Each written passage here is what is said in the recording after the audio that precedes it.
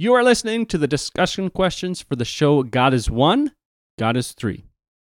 We read the story of John baptizing Jesus. We hear of God the Father, God the Son, Jesus, and the Holy Spirit in this one story.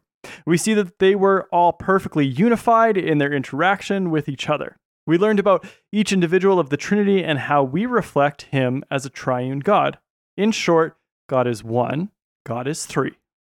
All right, let's get into our questions. Of the three individuals in the Trinity, who do you understand the most, and who do you understand the least? Hit pause and share. Question number 2. God is the perfect model of community and relationship. What is something that you can learn from the Trinity regarding your relationships? Hit pause and discuss. Final question. Rather than making a New Year's resolution this year, pick a theme, an area in which you want to grow. Then share that with your group and revisit that theme. Yeah, John and I have done this for the last few years, and we find it really rewarding and surprising as God grows us closer to Him.